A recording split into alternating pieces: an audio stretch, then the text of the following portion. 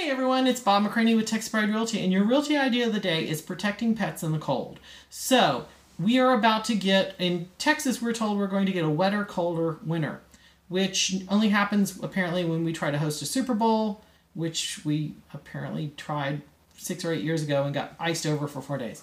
And by the way, I don't care a thing about football, so don't hit me back with Dallas Cowboys. I don't care.